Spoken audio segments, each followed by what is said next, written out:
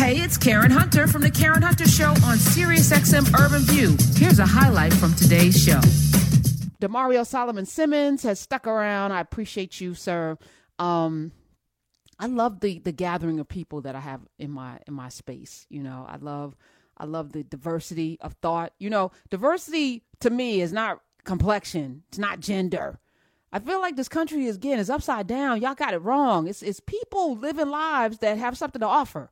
You know, I like to talk to the range of people. And so you coming in is really, really nice. And I'm glad we've been rocking with each other for a while, since Tiffany Crutcher. I think that was the first time you brought in Terrence Crutcher's twin sister. And I feel like that was the first time we met. Well, that was the first time we met in person, yes. We had talked on the phone. I think I've done a couple over the phone interviews. But the first time we met in person, it was after the Crutcher shooting, which, by the way, tomorrow, shout out to Tiffany, Dr. Crutcher. Tomorrow's her birthday. Would have been her and her twins' birthday, August 16th. Oh. And September 16th will be 7 years since Terrence Crutcher was shot with his hands up in the air walking away from Betty Jo Shelby, which is so crazy that you say that, because I'm actually deposing Betty Jo Shelby Friday. For what? You know, still the civil case is still going on. It's been 7 years. Oh, wow. 7 years. So this is the type of stuff that happens in these civil cases that people don't realize after the headlines go away and we go to the next case. These cases go on for years and years and years. So the shooting happened September 16, 2016. Betty Shelby was charged. She went to trial in May of 2017. So when we filed our case, they put it on a stay until after the criminal trial. The criminal trial was over in May of 17. We had a little bit of litigation, and then our case got put on a stay in 2019, and it's been on a stay for 4.5 years until this February, when a new judge came on it. He kicked out a huge part of our case, and we're going to appeal that, but we can't appeal that until we get all the way through trial against Betty Shelby, the actual shooter. So I'm actually deposing her this Friday, August 18th. So that's amazing that you brought that up. Wow. She was acquitted in 2007. She was acquitted in 2017. And I think she was in the news recently. Did she get a job somewhere? I feel like she is now a deputy. She's a deputy with the Rogers County Sheriff's Department. Well, she's left that job now. And Rogers County, just so you know, it's interesting we're talking about this, because this lady shot and killed Terrence with his hands up, walking away. And she resigned from TPD after her trial. And then she was hired by the sheriff in Rogers County, which is an adjoining county of Tulsa. So part of Tulsa, the city of Tulsa, is in Rogers County. And he says she's welcome over here. She can come over here and work, and there's no problem. And there was kind of some issues with that. I don't know why she ended up leaving. My understanding is that she is no longer in the state of Oklahoma. Okay, yeah, no, I'm looking now. But it's just wild. You know, I remember the person that killed Tamir Rice. You know, it's like they get to go, and there's no directory. There's no registry where we, the people, can look to see where these folk are. Like, there should be a registry of people who shot black people who were unarmed. I need to know, or shot anybody for that matter, because to me, you know, any human being is worthy of life, period. You know, and if you're unarmed, you deserve to go to trial. You know, if you are a criminal, you deserve to have due process and not be killed and executed in the streets like a dog. You should not, you know, especially if you're unarmed, which means you're not a threat, because the police are supposed to be trained to take care of people. So you don't have to shoot somebody with ketamine because they are different. If they don't have a weapon and you're not in threat of your life, or you mad because they made you run so you beat them to death, like all of those folk, you know, there should be a registry. They should never work again as a police officer, period. Oh, you know what, Damario, I'm glad you stuck around, because we're going to get to the Oklahoma Supreme Court. But yesterday I talked about these 6 Cretans who tortured 2 black men. Did you see this case? I did. Oh my goodness. So there's there was like some audio that was, you know, reporting on it. And so I wanted to play it because I don't think I gave it justice. Even though these ex-officers pled guilty to torturing, they pled guilty only because they know, right? They know this is Mississippi. Okay, let's play the clips, Miz. Moments ago, 6 former Mississippi police officers had back in court. They've already pleaded guilty to federal charges of torturing 2 black men. Well, now they are staring down state charges. Prosecutors say the suspects, all of whom are white, called themselves the Goon Squad because of the excessive force that they've used. Okay, this has been heart-wrenching for those victims. They, for quite some time, have been trying to get anyone to listen to them about what they experienced on that night. 2 hours of torture. When you think about having oil spilled on your body, eggs thrown at you while you recall the N-word over and over. For quite some time, these men were trying to get someone to pay attention. Now, look, this is the first time we've actually seen these men in court because that first case was a federal trial. And as you know, you can't get cameras in there. But this is a state court case. They call themselves the Goon Squad, and it was their job to go out and dispense justice the way they wanted to. In fact, at one point, they even tried to sexually assault these men, and they used their tasers over and over again to see who had the most powerful taser. I crawled here to this spot, and they started beating me here and tasing me. As you can see, blood spots and all. And my blood spots there. Man, I'm embarrassed. That was Eddie Parker and Michael Jenkins. When you think about Michael Jenkins, at one point, one of these officers who was admitted to this took out a gun, and they believed they had cleared the gun. They put it in his mouth, and they pulled the trigger. He cleared the gun again and put it back in his mouth and pulled the trigger. At that point, it shot through his tongue and exited his neck. That's why he has trouble talking to this day. He'll be dealing with this for the rest of his life.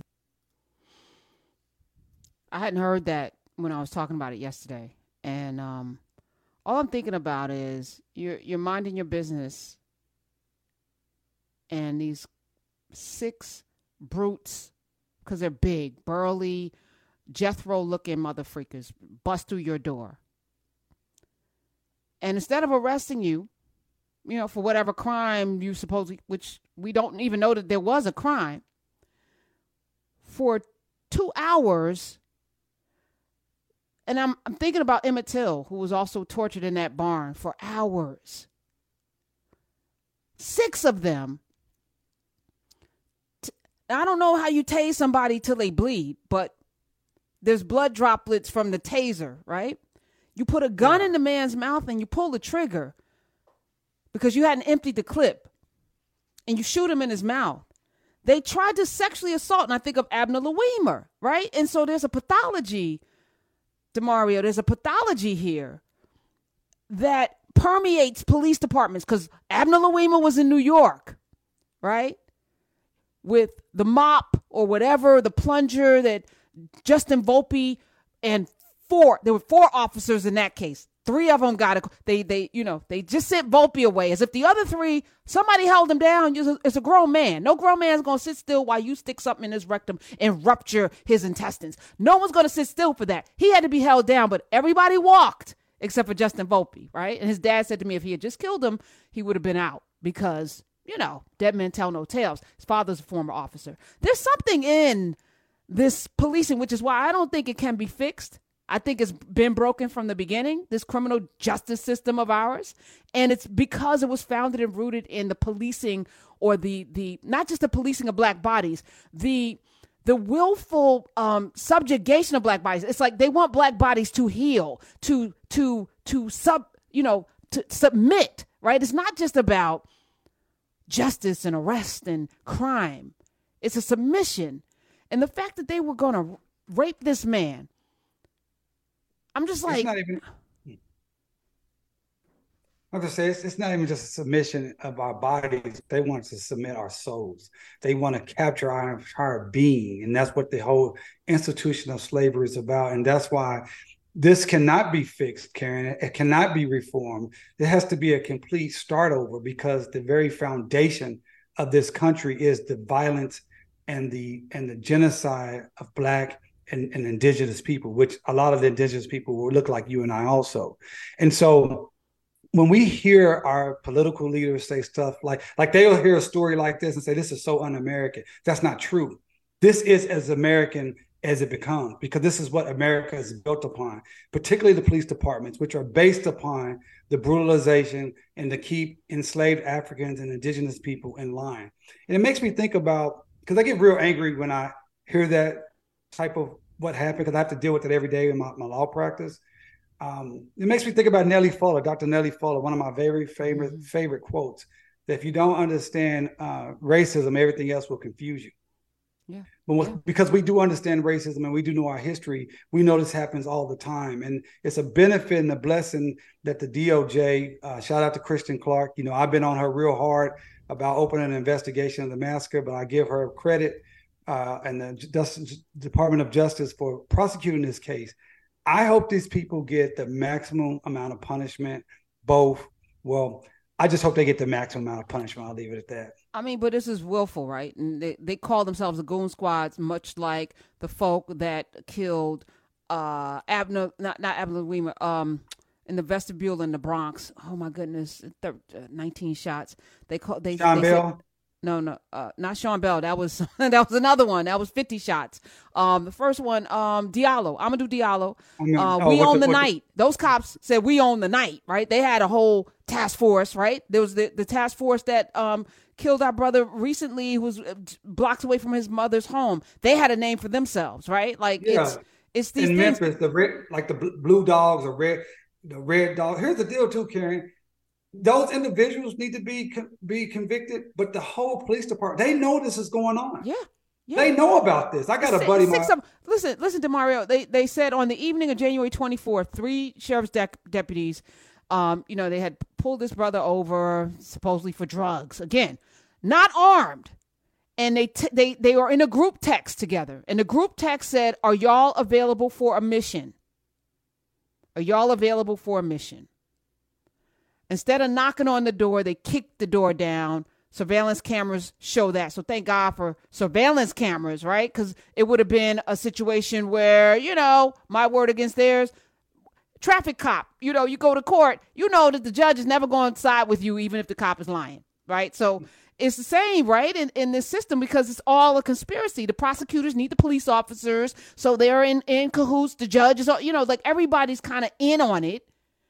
And it's just crazy. So they pull into the driveway of a 4-bedroom ranch-style home.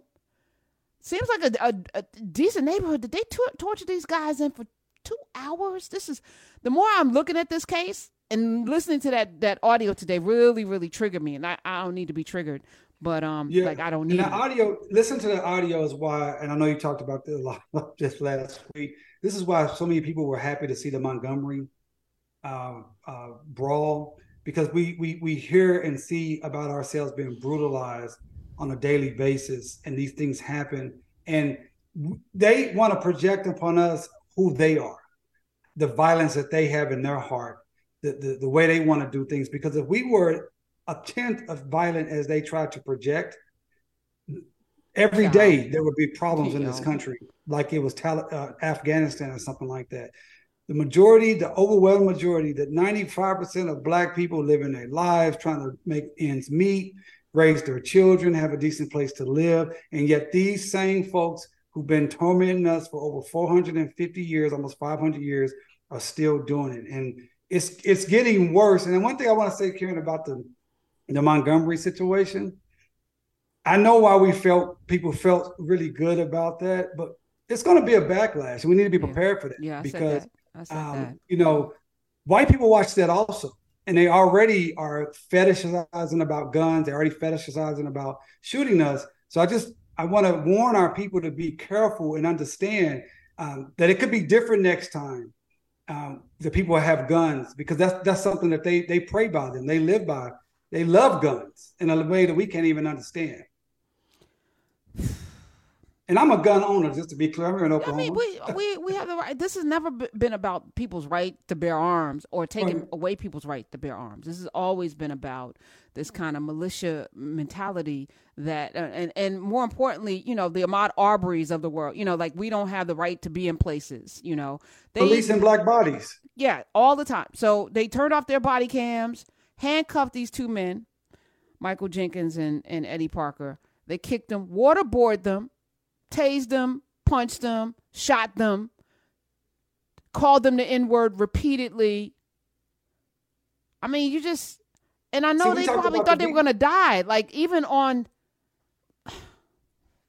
for what? We talk about RICO charges, there's no way in a small community in Mississippi that there are other people that knew this was happening, that were a part of this conspiracy, who knew these text messages was going on, and they have an affirmative duty under the Constitution to stop this type of activity. If they didn't do it, I would like to see those individuals investigated, those individuals actually charged, because those are the things that will really be a deterrent. That's why the charges against Trump, to go back there, is a real that's a big deal, because there's so many other people involved in a conspiracy. So now you got to really be thinking about, okay, do I care that much that I want to be a part of this, or do I want to do the right thing and say, no, you guys, you got to shut this down, or I'm gonna have to drop a dime on you, because that's my duty as an officer.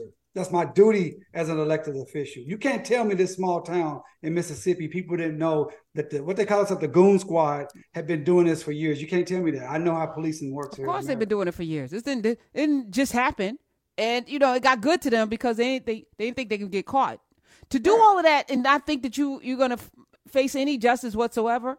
I just watched this horrible film that was recommended to me by one of our listeners who was tortured through it and wanted to torture me too, I guess. So no, they wanted my opinion. So I'm not going to weigh in, because I get it. I know why you wanted me to watch it, but it was soft and what was it called? Oh my goodness, I'm trying to black out on the actual soft and quiet. Yes, on Netflix. I saw you post that, like, who told me to watch this? But when you think about the pathology of somebody that would do these horrific things, you know that it's in them to do it. It's not like, I can't believe we're doing this. It's like, we doing this. Okay, let's cover it up. Let's figure out how we go get out of it, because we're going to get out of it, just got to do away with the bodies, It's like, oh my goodness, this is so crazy to me. They didn't even try to hide the bodies. They're like, all right, we did that, and we're going to walk on off. Unbelievable. Yep. Then let the ambulance deal with it. 866-801-8255. If George Floyd had lived and there was no film of that, we wouldn't even know his name. And he still would have been tortured. The thing that makes George Floyd unique is not that he was brutalized and just savagely killed by a police officer. That happens every day around this country. It was, one, that there was a pandemic, so the whole world was at home. And two, it did last for 9 minutes, and people got to see that. And they were still enough that they really heard that. They really heard that man cry for his mother. They really saw his life go out of his body. Like, we watched that. And that is what made that unique and in that time. But this happens all over the place. Karen, as you know, I've represented several victims of police violence. I mean, my client, Joshua Harvey, was tased 27 times to death. I've had Terrence Crutcher. 27 times? 27 times to death. I mean, it was just it was a torture. They tortured him, and he died. He had a cardiac arrest. My client, Monroe Bird, who was shot in the back as he was driving away, paralyzed from the neck down, at 6'8", 21 years old. And then his insurance company, his parents' insurance company, they work for an ultra-rich golf course here, and they refused to pay his medical bills because our DA didn't charge the white shooter who had weed in his system and on his body at the time of shooting Monroe. So the medical insurance said, hey, we don't know who was at fault. So he didn't get any medical care. He had to go and live in the living room of his mother, and he died within a month, paralyzed from the neck down. I could go on and on and on. These things happen every single day here in America. 866-801-8255. Neely Fuller. If you don't understand racism and white supremacy, everything that you think you understand will only confuse you. Man, everybody that's listening, you need to commit that quote to your memory. And you need to make sure your children, your grandchildren understand it, particularly people our age. Karen, I don't know how old you are. I know you're much younger than me, but I'm 47 years old. I'm almost 50 years old. I'm much older than you, actually. Oh. I just drink water and mind my business sometimes. Well, you look fantastic. But, our parents and grandparents, we're connected to that history in a way that's very personal. Like, my grandmother was a sharecropper, okay? My parents lived through segregation and Jim Crow and had to go to the back of the bus. And so we need to make sure that we are explaining this to our younger generations to understand. That's the only saving grace or the good thing about the whole Trump era. It made it very clear that things are not what they appeared to be under the Obama administration. They've made it very clear what this country is really about. The anti-CRT, BS, all that's making it very clear. But I still don't know if our children and our young folks really understand what we're up against. This is a war for our very survival. They want to capture our souls, our money, and our lives. And that's what is happening here across this country on all platforms. Amen. An unfortunate amen. 866-801-8255. Damario Solomon-Simmons is here. I want to take a call, and then we're going to talk about the Oklahoma Supreme Court. It's like a teaser. Christine is in New Jersey. Welcome to the Karen Hunter Show. Hi. Hi, Karen. I just so excited to talk to you again. I missed your show before COVID. It's so fantastic. I can't even believe it got better. I didn't think it was possible, but I just wanted to say that. And then I also wanted to say what your thoughts were about the drug testing for the police, because I know the police, like in my small, very white town, I went to high school with them. They were tiny little things, nice. Now they're gigantic and have no personality. You could hardly talk to them. They just seem like different people, the police officers, the ones by me at least. So I just wondered what you thought of that. And the show is fabulous. Thank you. I appreciate you, Christine. You know what? Better go ahead, Jersey in the house. Appreciate it. And I agree with you that the show has gotten better during the pandemic, which is unusual. And it's only because I'm able to connect with so many people that I could only connect with if they were in the studio. You know, if you were in New York, it was the only time you could really be on the show. And we were grabbing folk out the hallway, and you know, the phone is sketchy, but this Zoom, no, I'm writing Damario's, I'm writing his office right now with his pictures and stuff and his football helmets and like I'm right there. I could touch him. See what in your facial expressions and being able to see when people are uncomfortable or whether they, whether they need some grilling. This Zoom was a game changer in a way that I couldn't even imagine. I mean, I've talked to people from across the pond during this time. I've had elders in, Nikki Giovanni and Mary Berry. And I mean, it's just been like amazing. I'm just thinking off the top of my head. Tanya was in Egypt and the Sudan. Tanya Pinkins came on the show like every week in Panama and from the Sudan, like in a tent. She did the show in a tent in Sudan. I was like, okay, like this is, I mean, we did In Class with Carr in Aswan on Saturday. Yeah, like, I saw on Saturday. On Saturday, he's over in Egypt, and I saw that. Yeah, Listen to that. Yeah, so I'm not grateful for the pandemic, but I'm grateful for the pivot, and the ability to be able. But this shows you what the difference of a mind state change is. I mean, none of us could even imagine it. Like I have employees now. I have an employee in Portland, Oregon. I have an employee in New York. I have an employee in Boston, Massachusetts that was in Denver. I couldn't even conceive that before the pandemic to be doing the work that we're doing, all these different places. So it just shows you when you change a mind state, so much is available to you. And that's just a real concrete example. And we should use that in our everyday life. So many times we're so stuck in what we believe and what we learn in our environment that we think it has to always be this way. And COVID, that was a positive COVID. It really showed us that things can be different and they can be better in being different. Facts. And just being nimble enough to, figure out how we're going to have these conversations. 866-801-8255, these difficult conversations. And it is difficult to not treat people the way they treat you. It is difficult to not wish harm for people who have harmed your ancestors and your family members, over the years. It is really, it's work, right? It's work. Someone accused me of being, weak because I'm not for violence. You should be for violence. I'm not for violence. I don't know if anyone should be for violence. To your point, there's always going to be a consequence to violence, right? The fact that nobody got hurt seriously in Alabama is a testament to the fact that people didn't come there with the intent to hurt. They came there, except for the people who started it, and then they found out. But the folk that skipped to Malou and threw up the hats and the chairs, they were there to regulate, which is a completely different, because a chair is still a chair, even if there's no one sitting there. But they didn't come with knives, guns, bats. You know what I'm saying? They didn't come to string people up, and it was not a violent thing. That's a different kind of, self-defense is everything. You got to defend yourself. Malcolm X, I think the quote is, defending yourself, self-defense is not violence, it's intelligence.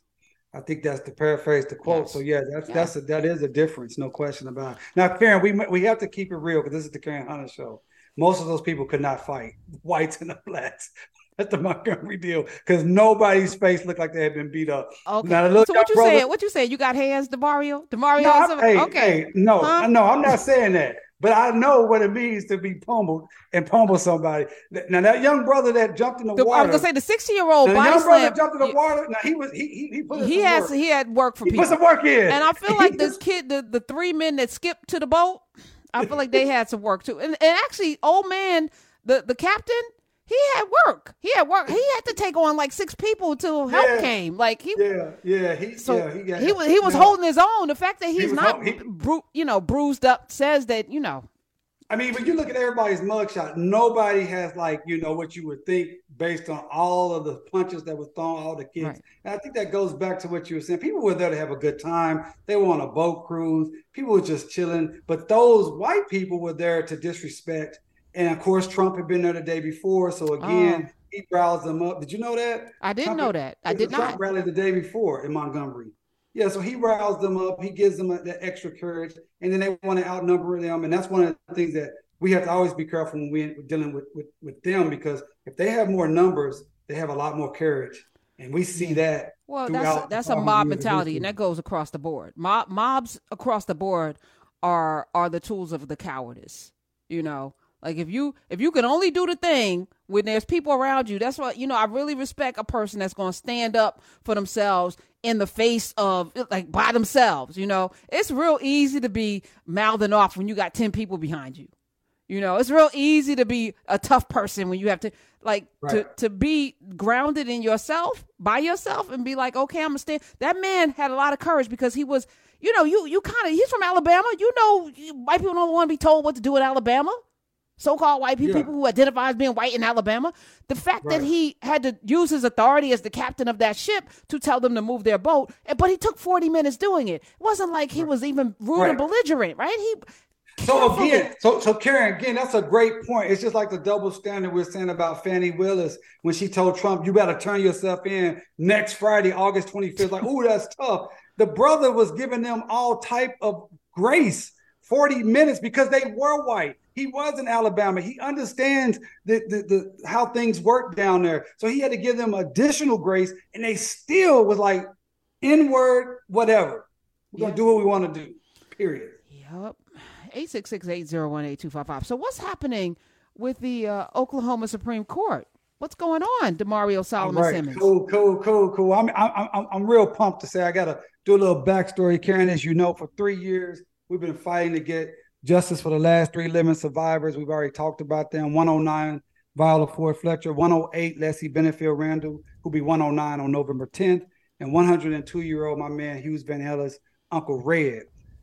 We had our case dismissed out of the trial court on July 7th. Yep. And we were devastated by that. We didn't see that coming. We thought it was unfair, unfounded, and unjust. Well, we had to file our Supreme Court appeal to the Oklahoma Supreme Court. And in Oklahoma, every case is filed to the Oklahoma Supreme Court on appeal. But 99% of the cases are then kicked down to what we call the Oklahoma Civil Appeals Court. We were hoping and praying and asking the Supreme Court to retain our case, keep our case, because our survivors are so old, the issue is so important, and we needed an answer so quickly. And I'm happy to report on the Karen Hunter show, first time publicly, that the Oklahoma Supreme Court accepted our case.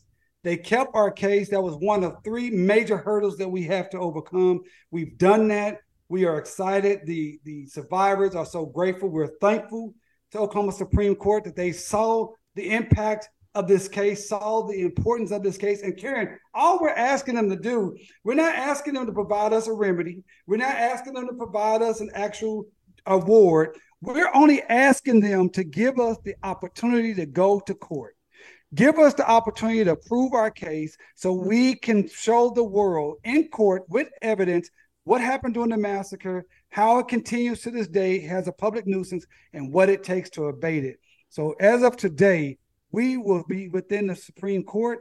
They will decide our case, and that is a huge victory for our clients for our community and for our entire country that is pushing for justice for Greenwood, because justice for Greenwood is justice for the entire community.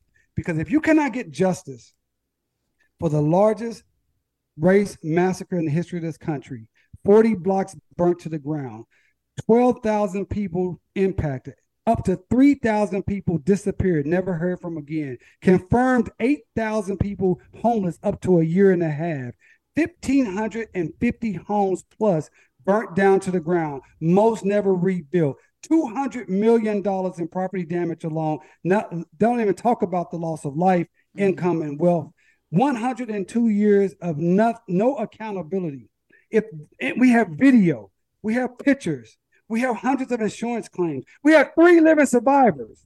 If we cannot get justice for that, then all of us are at risk, because that means no Black person's life has rights that a white man is bound to respect, going back to 1857, the Dred Scott case with Judge Taney. That's what we're talking about here, Karen. That's what the Tulsa Race Massacre public nuisance litigation is about. That's what Justice Greenwood is about. That's what we're talking about today about Oklahoma Supreme Court, giving us an opportunity to get in court and prove our case. When is the case going to be heard? That we don't know. So we have no time. So they just said we will hear it, but they're not even setting a date. This could be a year from now. It could be. It could be. You know, they didn't have to give us a Can date. we put pressure? Like, what can we do, Damario? They have, they have no guidelines. There's nothing in the law that requires them to act anytime beyond what they want to do. There's no like, oh, you got to have a decision within a year. But what we've done, we have made it very clear in our pleadings, our filings, the seriousness of this issue, the time of the essence, the age of our clients. And we feel good that they at least understood that for them to keep the case. Now we're asking them to move to a resolution as quick as possible. Every day that goes by is a blessing, but also it's a scary moment for me. Every morning when I wake up and think about these people who are all over 100 years old, the last survivors, we want them to see justice in their lifetime. We want them to leave this earth knowing that someone was held accountable, that the court system in Tulsa, Oklahoma, and the United States of America said, we see you. We saw what happened to you. We know it was wrong. This is not about money. This is about accountability. This is about respect. This is about human rights. This is about, do we have a judicial system that will give the same rights to Black people that they give to everyone else? Are we first-class citizens or are we not? Right. Yes. Well, we don't have to beg for that, though. But I'm here. And give us the marching orders, Damario. You know we're going to activate 866-801-8255. Damario Solomon-Simmons is here fighting for justice for Greenwood, justice FOR Greenwood, hashtag justice FOR Greenwood for Tulsa, Oklahoma. Let's take a call. Lawrence is in Kansas. Welcome to the Karen Hunter Show. Hi, Lawrence. Hi. I've been trying to get a hold of you for quite a while. I'm traveling, so signals on and off. Okay. But I've been listening to your shows, and I'm really glad that we have been able to get to a program called Urban View. I find it's important that people get to communicate. And what I'd like to tell everybody is that this government was formed by men that were looking after themselves. Their life, their liberty, their pursuit of happiness. They had nobody else in mind to get rich, to get wealthy. They kidnapped people. They brought them over here, put them in bondage and slavery to make themselves wealthy.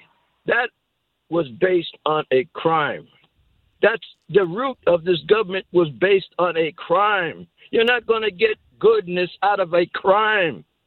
You're wasting time. The only thing that worked with this is what you do with a child. You spare the rod, you spoil a child. And we're all known as children of God. God is the Father. We're the children. If you don't correct these people, they're not going to get corrected. Okay, so Lawrence, what does correction look like for you? What do you think it means? You got to fight for your life. You got to fight. Okay. I don't disagree with the fighting part. At some point, though, I also feel like, it wasn't founded on a crime because they made the laws. And they keep making the laws, right? which is why we have to show up locally to make sure that we make the laws, right? I think we abdicate lawmaking to people, especially where it starts locally. Those federal judges, those local judges, those state attorneys, we don't vote in those elections. Those school board elections, we don't really vote. We don't show up in the numbers that we should show up for, right? And the legislators, the aldermen, we don't show up in the numbers that we should. So other people determine. You look at Ferguson, where Mike Brown was killed.